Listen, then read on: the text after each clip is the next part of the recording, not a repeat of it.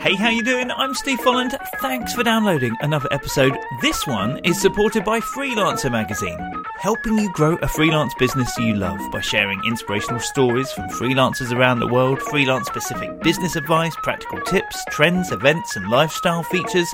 Freelancers across 25 countries are already subscribed to Freelancer magazine. Make yourself one of them at freelancermagazine.co.uk, and you could be getting them through your letterbox or into your inbox, because there's a digital version too. But if I were you, I'd get those sweet glossy pages in your hand. Thanks, Freelancer magazine. Appreciate the support. Right now though, let's find out what it's like being freelance. For PR, Lucy Werner.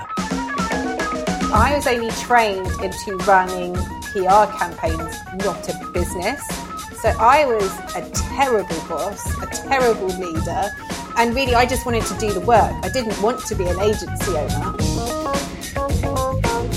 I think a lot of freelancers have this. We have the work that we do for love and we have the work that we do for money. And you need the money to be able to do the work for love. But if you take on too much money work, there's no time to do the love work. And it was this constant juggle. I got so distracted by what other people were doing and what other people told me to do. I kept losing sight of what it was that I wanted to do, which is actually now. And it's almost kind of taken me 7-8 years to really find that that's 100% the direction I want to be in and do it.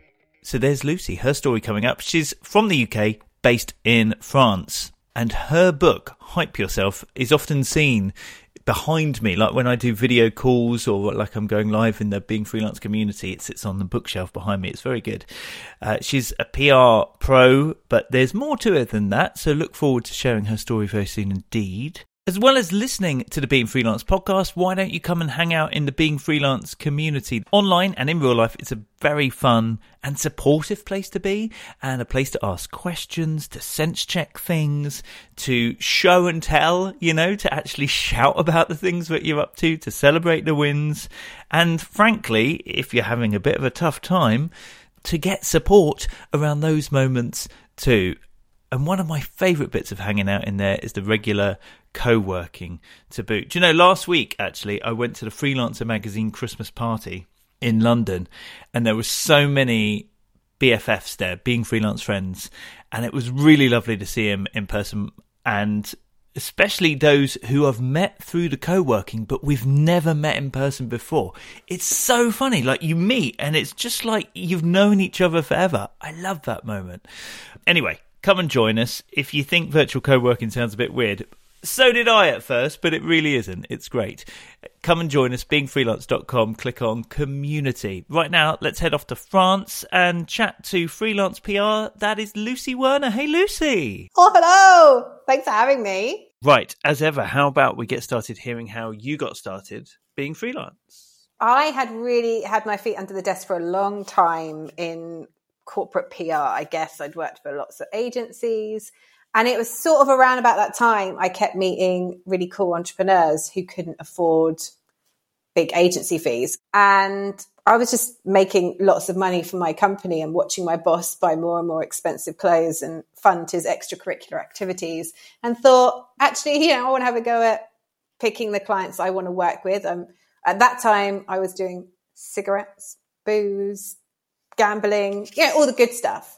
And and I thought, I don't know, I kind of just want to champion the underdogs for a bit and get them out there. So that was the decision to leave. And I had 3 months kind of rent in my bank account. I thought, you've got 3 months to make it. And so that was it. I just jumped off. First client was like a friend of a friend, and then word of mouth spread. And by month 3, I actually had a team assistant. And by the end of that first year, I had a team of 8. Whoa, that escalated quickly. Yeah, it really did escalate quickly. What year are we talking about? This is 2014 into 2015. At what point did you realise that you needed an assistant or to get more people? It wasn't a conscious decision. I remember a friend of mine saying, you're going to need an office for when you get a team. And I was like, I will never get a team. And then at that time, I had a bit of a niche of doing restaurant and food pop-ups and experiential stuff in London. Mm-hmm. And I guess because we were a lot cheaper than most of the London agencies and we were doing a good job, we kept attracting a lot of those types of audiences. So I think I had an acai berry pop-up launch happening and I was like, I need another person. So it started off as a kind of part-time freelancer helping me out. And I resisted payroll for as long as I kind of legally could on a project by project basis. But it got to the point where there were retainers rather than just projects. And so I was going to have to get the PAYE slip out. And did you get an office? I did. I started off actually renting a desk in exchange for PR in an innovation consultancy, which is where I met Adrienne, the co-founder of my children. And then I moved into, what was that later on? It's all such a jumble now. And then there was London Met University basically had office spaces above where they had lots of startups.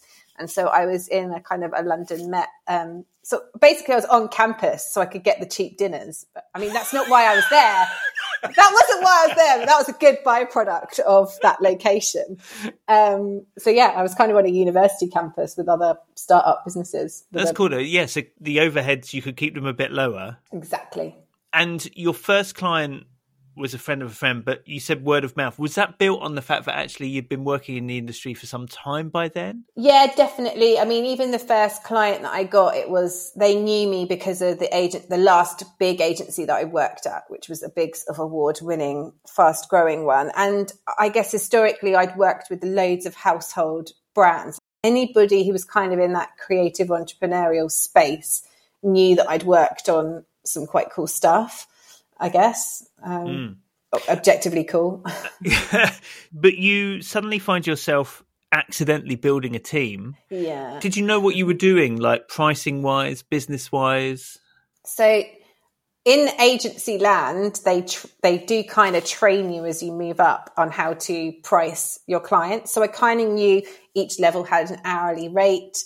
So I needed to kind of break down, like, if this is the fee, how many hours do I need of the team? Okay, that costs this much. So I did kind of know pricing.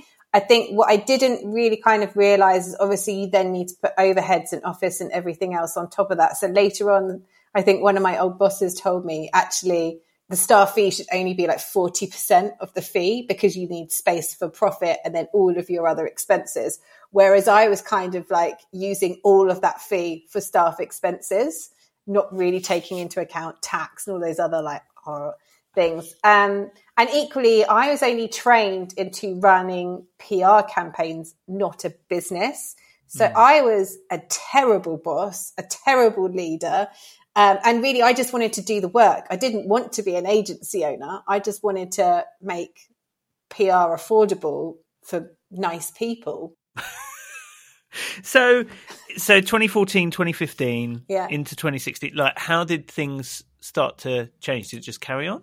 So it kind of had the momentum. So we were just sort of kept on going. We had lots of people on retainer and then I got pregnant.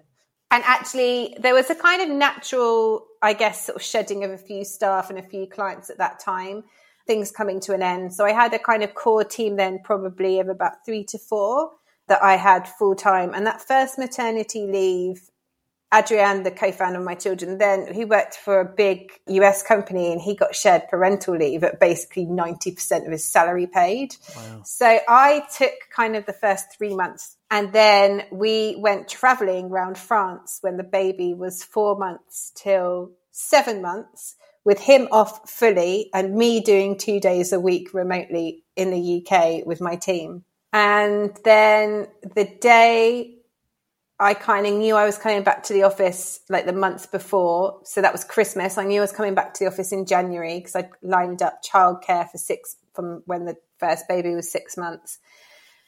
And lots of things that were supposed to sign on didn't sign on. Lots of people finished because it was the end of the year. And I was I normally work 3 to 6 months ahead and I could see the pipeline and there wasn't enough to keep the whole team going.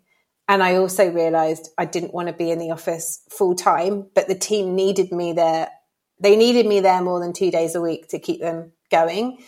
But when you're the only person bringing in new business, that's almost a full-time job in itself. It was horrid, actually. I had to make the team redundant. And I found one client I gave to the most senior member, and she still works for them today, 6 years on. One I helped get into a full-time placement, and another one, they were a junior and they did a complete career pivot. Making people redundant is awful. And then I decided, actually, I'd been doing PR, like I'd been trained to do PR in an agency land. And actually, I didn't want clients all year round. I found it to be a really ineffective model, and I wanted to work on projects rather than retainers, which everybody tells you not to do. The business advice is always like, get retainers, keep them.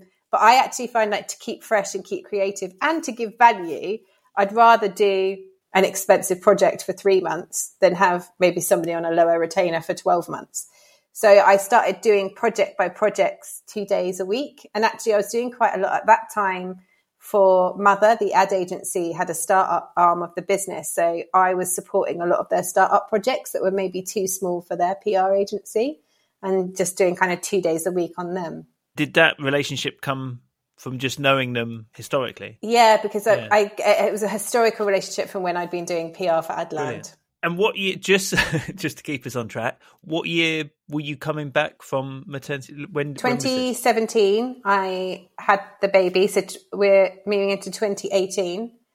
And then I got pregnant again. And that was when I was writing my book, Hype Yourself. And I knew when I wrote Hype Yourself, I wanted to pivot into raising my own profile. Because at that point, nobody on Instagram or Facebook knew who I was. It was literally only a kind of, I guess, an area of East London that knew me offline. But I wanted to have more of an online presence and be able to do more teaching and speaking and teach workshops. And I kind of wanted to just help more people who had less budget, essentially. So I knew I needed to scale in a different way. So I spent that kind of second pregnancy trying to build my profile, practicing teaching for free, practicing speaking for free, going to loads of events. I shared a piece of advice every day on Instagram for a year as part of that like profile building piece. And then that book was kind of going to be the gateway to me pivoting into the teaching. And the day I got the book deal, Adrienne got made redundant. And so I was like, right, you're not going to qualify for paternity leave if you go anywhere else. You come on and you can have like a branding side to the business, because people were seeing my Instagram and my website and wanting the same thing. So I was kind of using myself as the case study for his design work. And we launched our first product together, which was the 52 PR tips, which you very kindly shared a few times, I think, in Christmas gift guides. Oh, yes. So when was that? So that was 2018, was that it? That was 2019. 2019. And I used those gift cards instead of sending like a press release out to be like, you know, my husband's joined the business, or, hey, now we do branding. No one cared. I was like, I've made a product and my husband helped design it. He does design. He also did my website and he does my Instagram and he does my brochures. And does anybody else need design? And that's kind of how we launched his side of the business. So do you know what I hadn't mentioned is the fact that your business was the Wern, right? Yeah. Was it that from the beginning? You know, like when you left and you went solo? Yeah, you know what? Only because some people in PR and some of my friends have always just called me Wern. Oh, right. I was just Wern. That was just my name. And I needed to register a name on Companies House. So I just went with the Wern because I was like, I can't call it Wern. The word sounds so much more pro. And then that was it. I didn't necessarily want it to be a lucywerner.com. And actually, if I could go back and redo it all again, I definitely would have given it a better name. But So 2019, suddenly for two of you working in business together, was it just the two of you? So the team's all gone, the two of you? We had freelancers that we were scaling projects with on and off. Right. But actually, child number 2 came and was born with 4 rare congenital heart defects, which was a real spanner in the works. I'm not going to lie. Not that fun. And in my head, I was going to spend the maternity leave like at home, under a blanket, breastfeeding. It was all going to be easy and beautiful. And I was going to write my online courses and all my content to go with my book, whilst also doing the PR for Adrian and launching his side of the business. Instead of which we spent 7 months going in and out of hospital. So actually, there was a time where, particularly in that time, I felt very ashamed that I'd lost the full-time team. I felt really embarrassed about it. And I felt embarrassed that I hadn't got as many clients for Adrian as I had intended to. And he actually white labeled for a time and did some design work for other agencies in town. So we were effectively both kind of operating as freelancers under this agency name. And I joked before we recorded today that I had a very kind of polyamorous relationship with the word freelance. And I'm almost ready to reclaim that title and marry myself to it again. But at that time, I felt like the word freelance was a really dirty word.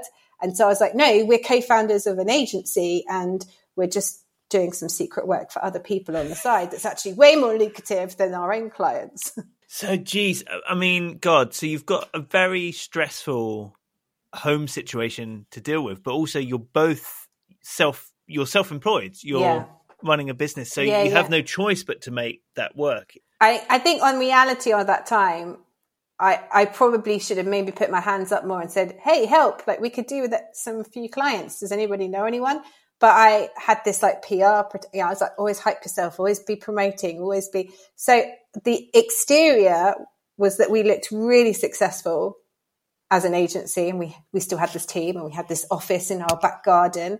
But the reality was lots of tears and fear behind the scenes of what we were going to do. And also it wasn't even as easy as one of us could just get a full-time job because we didn't know when we were going to get discharged from Great Ormond Street. So there was always this sort of fear that we felt we both needed to be there. And we had the way we were going to survive it was if we just stuck together, which in the end did work. But looking back, I think it took us too long to realize, hey, one of us could just actually freelance for somebody else for a while. That's okay. Oh my gosh. Yeah. So Great Ormond Street being the amazing children's hospital in London. So 2019. We were just heading into 2020 and we were like, maybe now that we've got the all clear with the second child, maybe we could try just taking a break in France for a bit, recalibrating, figure out what we want to do next. Hospital discharged us for 6 months. Yeah, you can take a break, go abroad if you want. We were like, yes. We went to book our trip to France in March 2020. And you may recall, oh my God. And actually I would say I find the pandemic really great because I didn't really want to see anybody because I was this ball of anxiety, was still processing everything that happened. So just to hide in my garden shed and work with Adrienne and not talk to anybody else for kind of 18 months was ideal for me at that time. And everybody else was like, this is so stressful. And I was like, kind of the year before was actually a bit for me. So this is all right. So that was kind of the next iteration. And again, I was planning to build out the education arm, which at that point we were like, okay, we're going to call it hypeyourself.com. There was loads of people moving to online learning. Funnily enough for us, the kind of trend in the pandemic split our clients into two. There was either those that had loads of money that wanted us to do it for them, but there was even more who was suddenly like, hey, I haven't done my website in 5 years and now I need to be seen online because I can't go out anywhere and see someone. I need a new website, or I need to have visibility, or I want to get on podcasts, or I want to host my own workshop and I don't know what to say. So we suddenly had this new audience of other freelancers who wanted to learn how we did what we did, but didn't necessarily have the big budget. So we were like, right, we're going to go all in on hypeyourself.com, do all the education there, and split it out. But we both ended up taking on so many clients on the Wern that we ended up taking freelancers on and started to accidentally scale again. So then it was kind of, we then had to kind of reverse and row back from that. So that's kind of then like 2021. And there was that summer period, when they let us out for like that was nice of them, wasn't it? They let us out, didn't they? And we went to the Isle of Wight with the kids, which PS is like, Isle of Wight with kids is great. Like, there's so much stuff to do. Like if you've got sub 10 years old, it was great. And we were there, we were by the sea, and it was really idyllic and it was sunny. And we were like, maybe we need to live by the sea. And one bit I haven't sort of mentioned, if you don't know my partner, Adrian, he is French and he is from the south of France. And he was very clear with me that if we were going to leave London ever to live by a sea, we would be doing that in France and not the UK. Fair. So then we started kind of trying to work out whether or not that would be possible. That was actually kind of around the time, unromantically, that we were like, maybe we should get hitched because we'd never bothered before. But, you know, Brexit being the gift that keeps on giving, it was going to be harder for me to get out here if we weren't.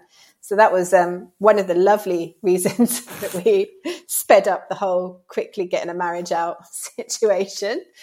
And yeah, and then long story short, I guess we trialed it out here in a winter time. And then we made the move out here last April. So that was April 2022. And we're now 2023. So I've done a year. When you said about, you know, we had to row back because you'd had this plan, sounded like a good plan, right? I'm going to write a book called Hype Yourself. I'm going to start teaching people Hype Yourself. But at the same time, thanks to the pandemic, actually people were coming to the Wern and wanting help building their brand, building their website. So then you take on freelancers and you said we had to row back. What, row back towards this plan you'd had of Hype Yourself? Yeah, I think, you know what the problem is? I think a lot of freelancers have this. We have the work that we do for love and we have the work that we do for money. And you need the money to be able to do the work for love. But if you take on too much money work, there's no time to do the love work. And it was this constant juggle. And actually, when we came to France to try it for the first time for 3 months, I fired all of my clients. I had no income, no work on the horizon, and I was just relying on Adrian's stuff to work. And we launched our first online program with Adrian. So we were kind of working together in that I was promoting and marketing it, but it was his product and he was teaching it. And out of nowhere, I started getting brands approaching me to do content creation. And all of a sudden, I was getting paid to make content because of my expertise in promotion and visibility for small businesses. So I was like, hold on, if I can make the same amount of money with like one client, but with working with 2 brands a month, this should be where I, you know, focus my efforts whilst I'm looking after the children full time on this 3-month trial.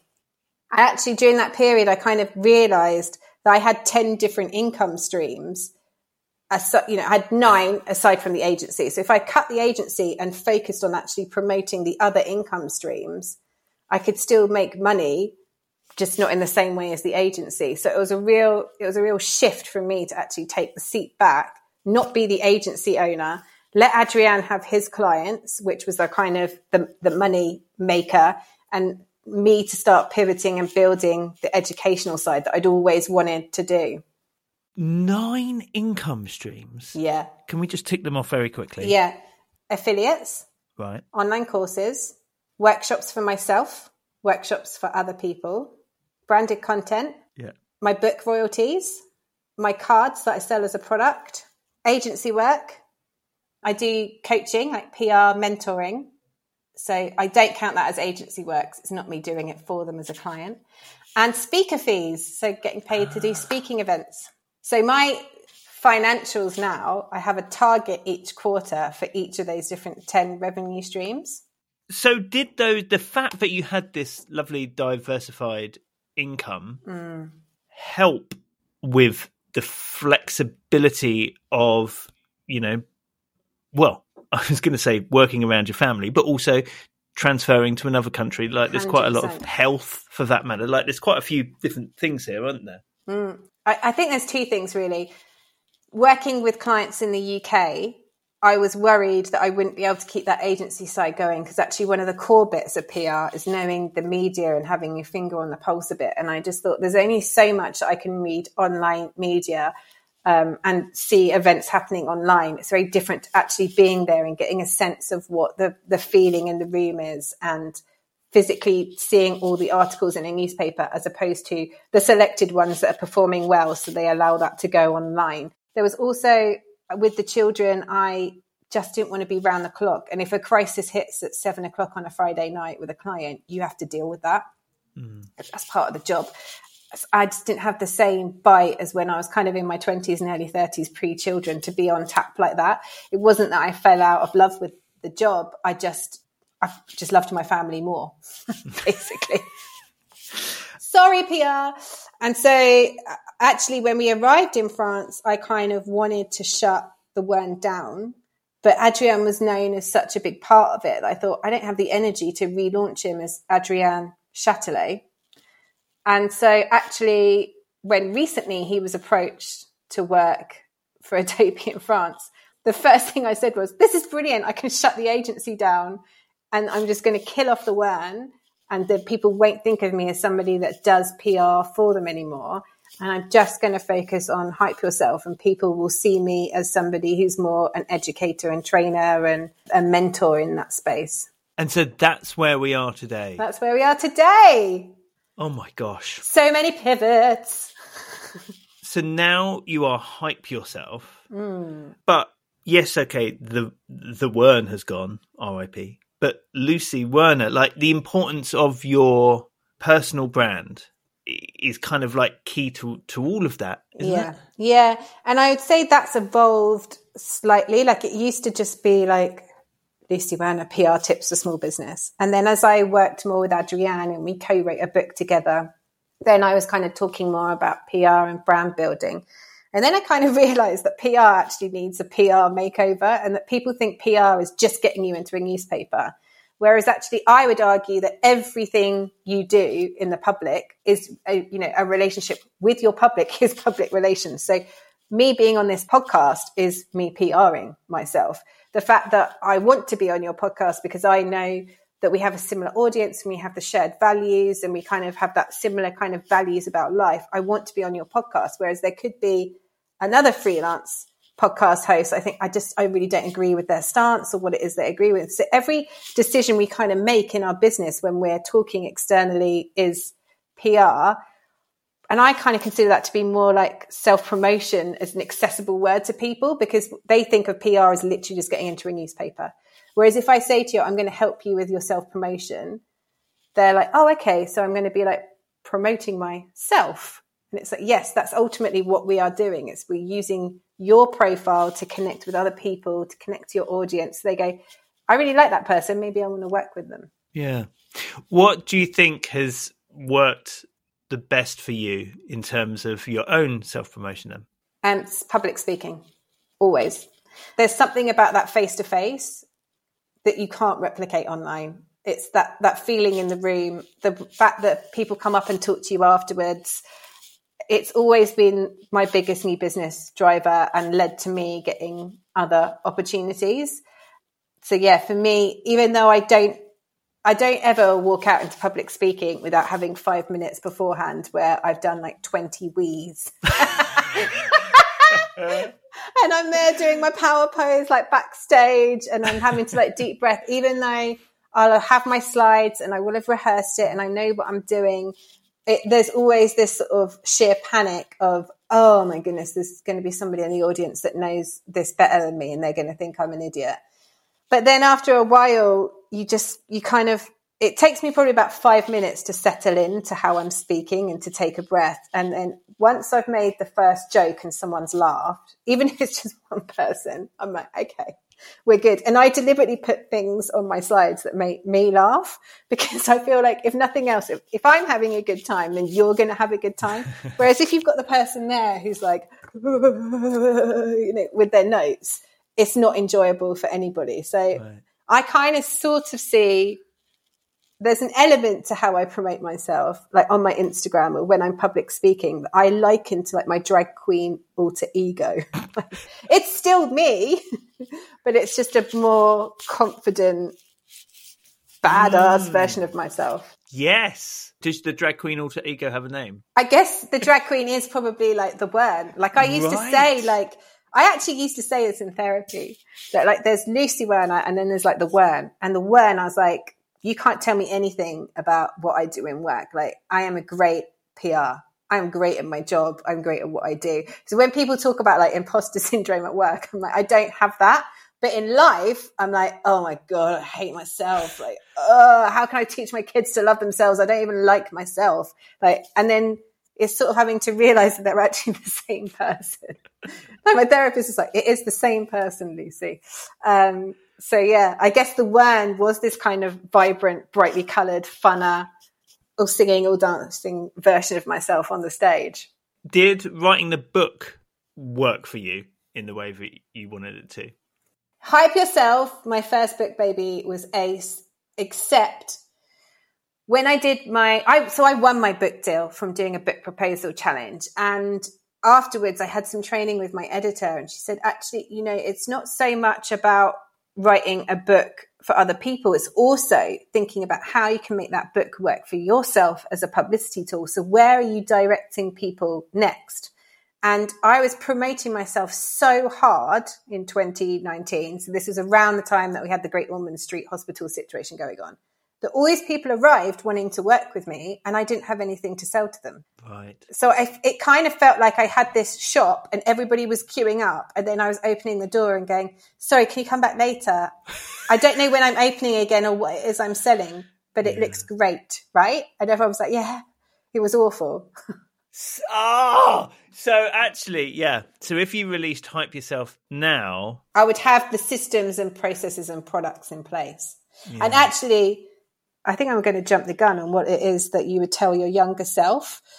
But actually, I would tell my younger self to really pay attention to who you take business advice from. Because I got so distracted by what other people were doing and what other people told me to do. I kept losing sight of what it was that I wanted to do, which is actually now. But it's almost kind of taken me 7-8 years to really find that that's 100% the direction I want to be in and do it. What did you have like a coach or a bit, or are we just reading business advice or listening to it? Or? When I started out, I didn't know about people like you or other Facebook groups where other parents who were freelancers were coming. I mean, I wasn't a parent then either.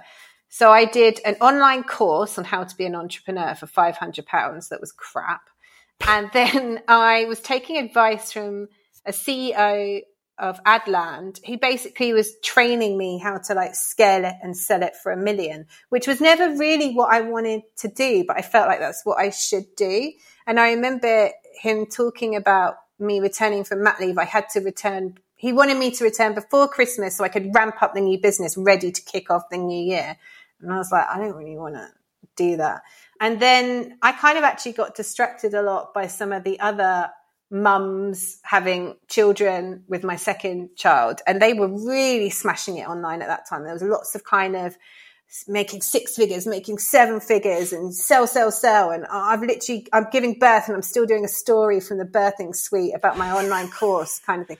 And I was just not there at all either. But then I felt I was really failing as a business owner or a freelancer because I was just like, I'm not making any money and I kind of want to be at home with my baby. And I've had a third child since then.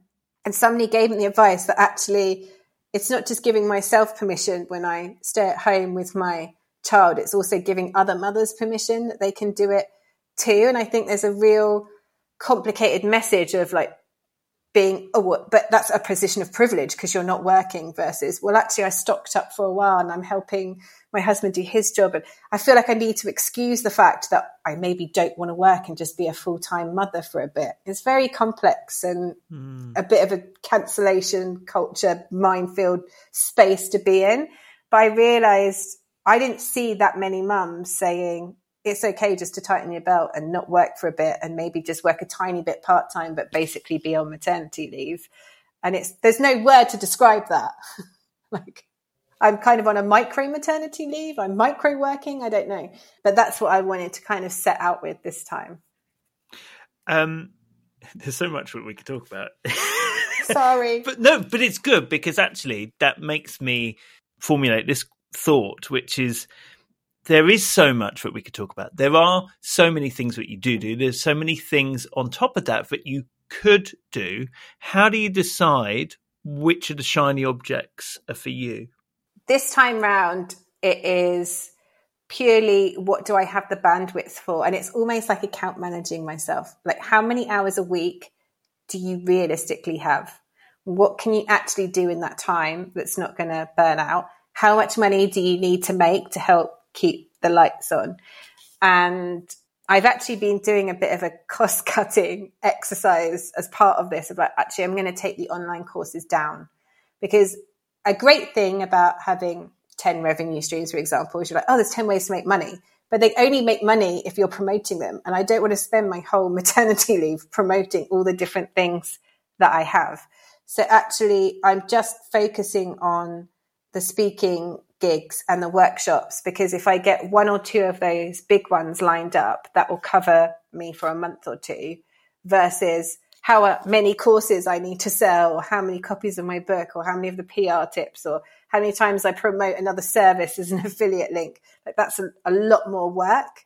So I guess it's kind of that age-old thing of going for a fewer things that are a big ticketer, but then doing the stuff I love. So I really want to spend the day-to-day just focusing on the content creation for fun, because I enjoy that. And because I'm Adobe Express ambassador, I'm really lucky that I have I get a challenge a month from them. So I kind of know for a while, touch wood, that I've got the income from that coming through, which is, going to help me with the food shops.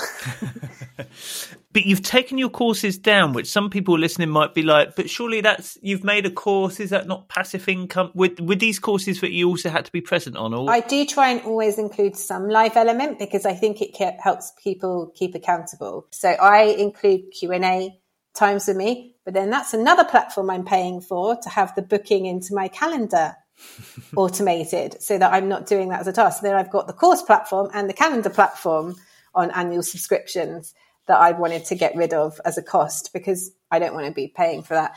And the extended call platform, video call, so we can have lots of people. Exactly. So my online courses, there was a direct correlation historically to how much I promote them versus how many sales I make. Occasionally, I do get an evergreen person purchasing it, but very rarely. If I was more organized, maybe I would have a quiz on my website and an email marketing funnel system, and it would tell people you need to buy this, and it would send them 3 or 4 emails to chase them into doing it. That's not for me. It's just not my personality. I kind of feel like if the course is good for you and you want to do it, I want you to do it. And that's terrible marketing and promotion advice. You do need to upsell, especially if it's a new person. I know all of that. It's just not a system that feels comfortable for me. It's like wearing a suit. I know it would make me look more professional. I don't want to wear it. You know what I mean? It's just not for me. So also, I wrote that course and made it and took loads of time on it, but you do need to keep going in and revising it. And for me right now, it's another thing. Right. So it might come back. It might come back, but for now it's definitely coming down. Gotcha. But I won't have childcare for another year. So I've got 12 months of no childcare. You okay? Just a tiny bit sick. It's fine. Okay, back with Lucy in a moment. You heard her experience of advice and taking a course that wasn't maybe suited to her when she started out freelancing. I also have a course. No, nice segue, Steve. Thanks very much. I also have a course that can help you get started being freelance. It's called How to Get Started Being Freelance. Funnily enough, whether you're totally new or maybe like you're in your first year, this is the course I wish I had when I started freelancing. But it's not just my experience, things that I've picked up along the way.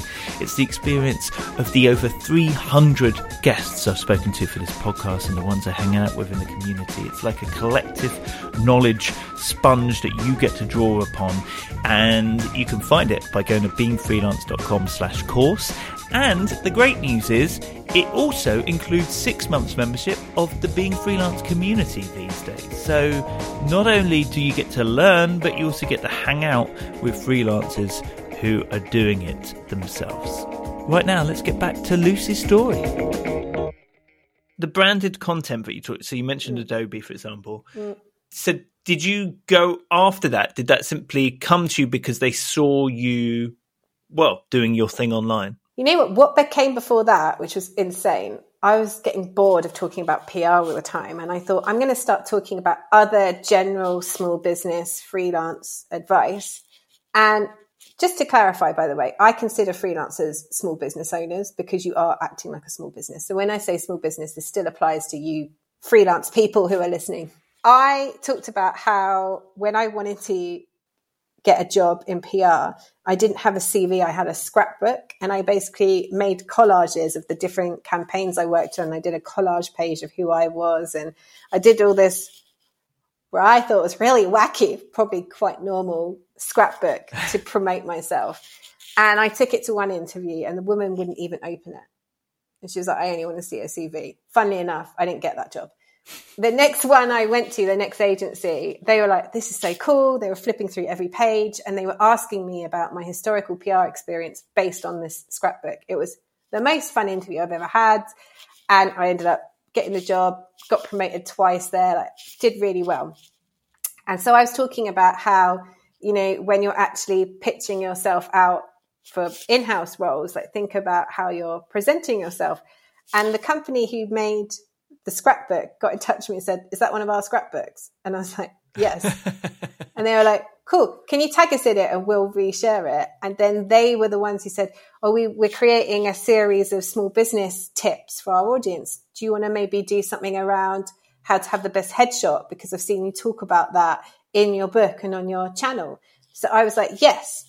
Then I was approached by a sex toy company and a dry cleaning company. And I said... One after the other? Yeah. How good was the sex toy? I didn't work with either of them because I was like, it's not actually... Right, of course. It's not in line with my values. And my audience might enjoy it, but that's not really what I'm known for. And I felt like that was too far into making me an influencer, if you like. Whereas actually it was like, my kind of shtick is helping small business owners to get themselves out there. And then, Adobe approached me and said, we're running an ambassador program in Europe. We're looking for a beta tester. Do you have time? And would you like to have a go at doing this? And I just sacked off all of my clients. I was like, yes to the time. And yes, I want to do this. So then that's how that started.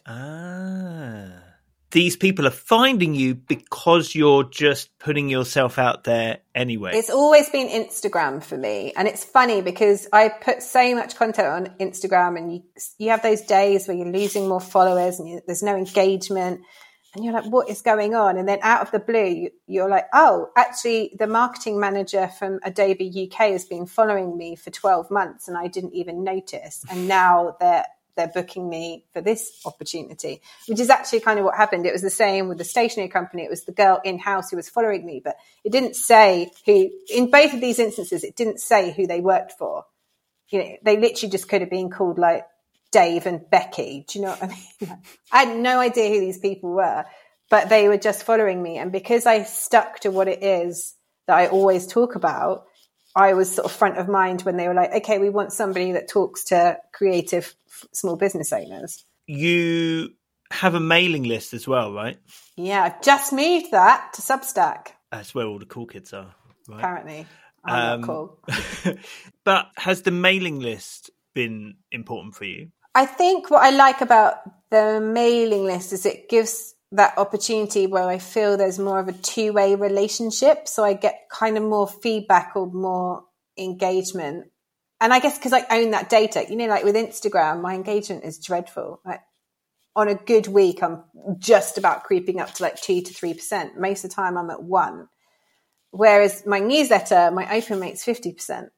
So I know that I'm hitting 50% of that audience and it's mine. Like I own that. So I know I can hit 50% of my audience at any time that I want. But I've done that. I've written a monthly newsletter for 5 years. So I've always kept consistent on what it is I talk about and what it is that I do, which can be quite dull, but it does pay off. Now, Lucy, I always do this thing where I ask for 3 facts about yourself to make 2 true, 1 a lie. Let me figure out the lie. What do you have for me? So, I once won an All England tap dancing championship. I was once gunged on the ITV show What's Up Doc with Pat Sharp. And I presented my own news segment as part of the press pack for BBC Newsround. No way! Oh, well, of course it could be a lie. Okay, right. Well, I mean, for anybody who grew up in the UK listening to this... These are very UK 80s, 90s cultural references. The press pack on Newsround was like the big news iconic. Show for kids.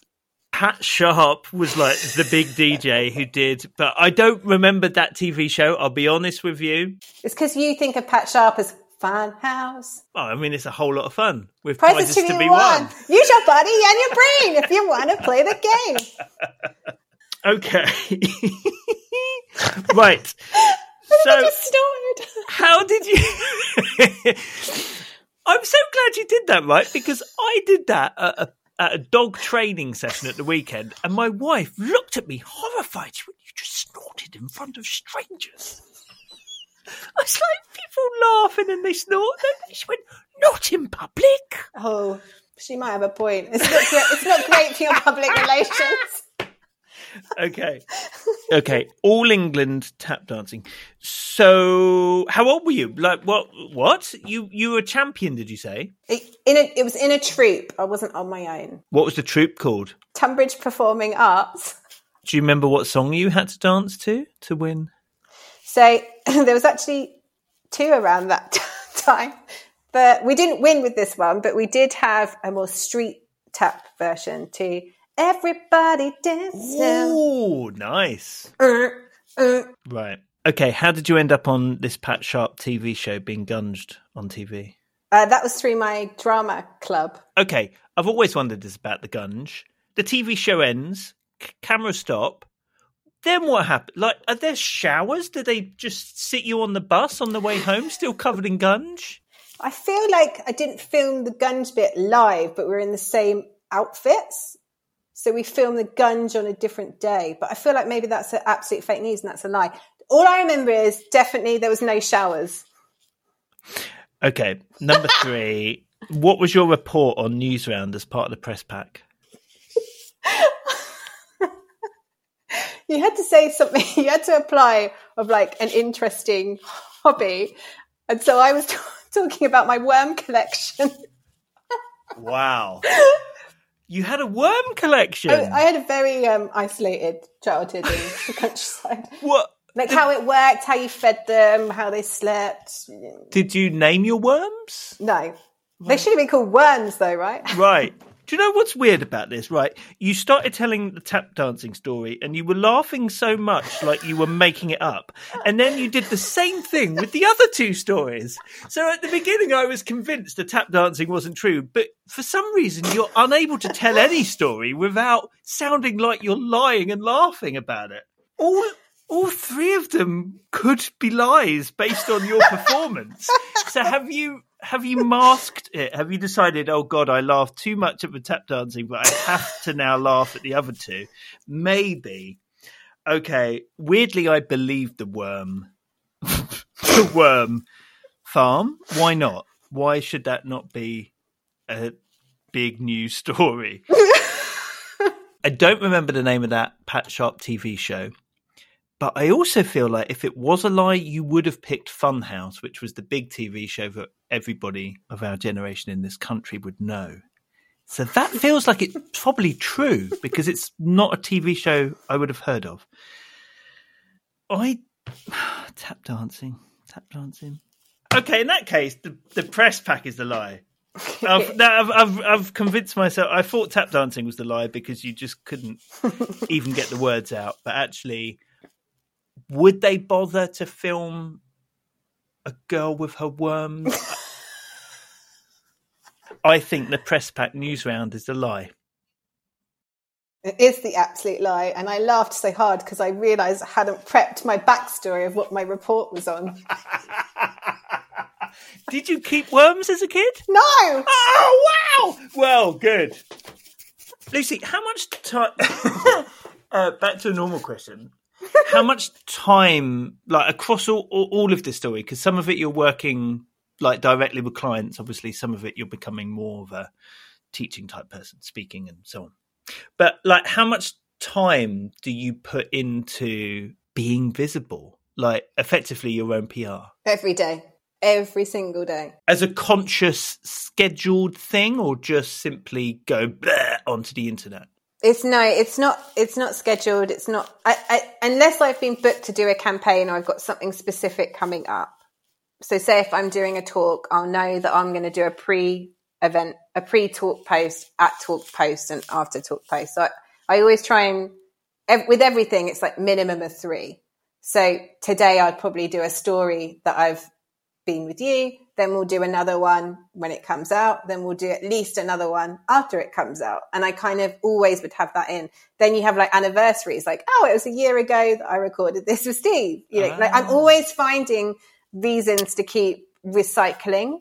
But yeah, I guess part of it is also because I do sell my own stuff and tickets, and I don't want to be selling all the time. So there's probably a bit of feeling like I need to be giving as much value. So when I do sell, it's not as gross for my audience and they're not just sat there watching me do adverts all day long. But also I enjoy it. Like I have fun making content. I have fun thinking about what works. I'm a bit of a geek, so I like looking at the data. Like last week I did 2 pieces of exactly the same content, but one was a reel and one was a carousel because I wanted to do a little micro test, which one's working better. On my newsletter, I'm like, which links are working well? I had 3 maternity takeovers when I had immediately given birth, and I automatically knew from the links they put in which ones my audience would like the most. Like I've got to know them all so well now. So for me, it is like finding the things that is going to interest them. And also there's that bit of making sure that I'm stretching myself. So what's a massive podcast that I want to be on? Steve's. And so I have these kind of moments where I think I haven't pitched myself for a while. I'm going to pitch myself out to something I've really wanted to be on or something I really want to speak at and give it a go. And actually there's lots of times where it's not always that easy to be a headline speaker or to do whatever. So I find other ways to get myself in events, like teaching a workshop or like, so I'm always like, how can I get my first rung on that ladder? Yeah. What has been the biggest challenge of being freelance for you? I would say actually it's when you're going through something personally traumatic and my job is showing up. I talk about hyping yourself and being out there and promoting all the time. And it's really hard to do that when behind the scenes you're going through something really traumatic. And for some people, the pandemic was the most traumatic thing to happen. So I think for a lot of freelancers, it was then. But for me, it was definitely 2019 was the biggest challenge for me by far, because not only was there kind of no work and all this stuff happening, like there was the financial stress and the emotional stress. But during that period, we also had a legal threat as well, which is always, an additional stress as well. So I think it's that duality of showing up, but also what's happening behind the doors. So did you just always continue to show up despite all of that, or did you take a break? Actually, my darkest days, I always showed up.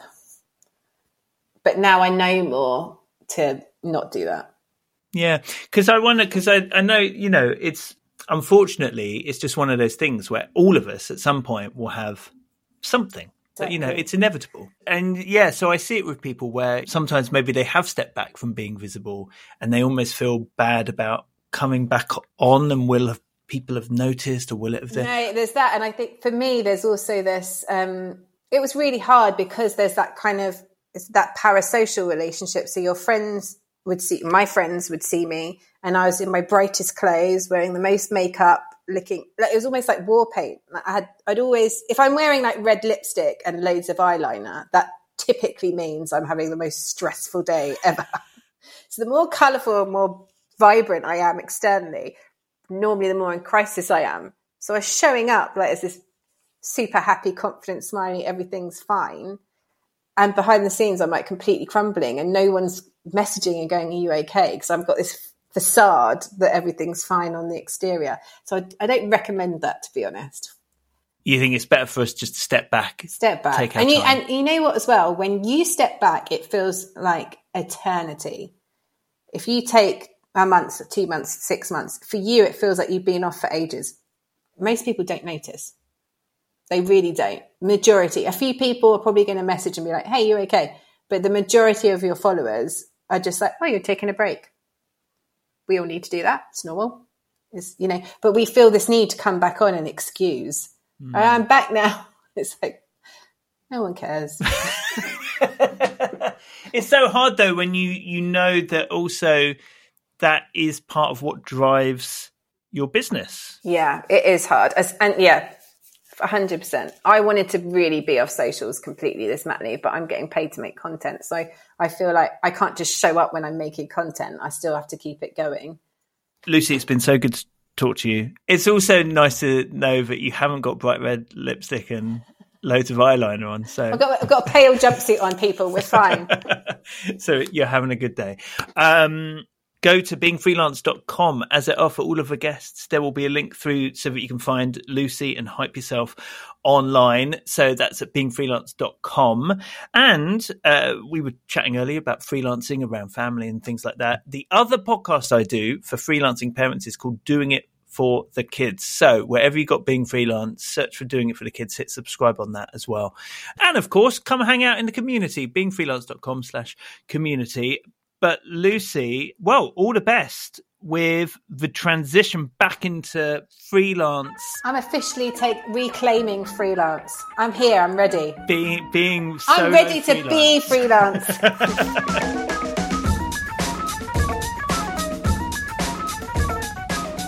There we go. There's Lucy. Hope you enjoyed that. She's a lot of fun to follow online. So go find her links, as I mentioned, at beingfreelance.com. And also, she's relaunched her newsletter as Hype Yourself on Substack, as she mentioned. It's really good. I've subscribed to that, and there's kind of like a community feel to it as well on Substack. As in you can.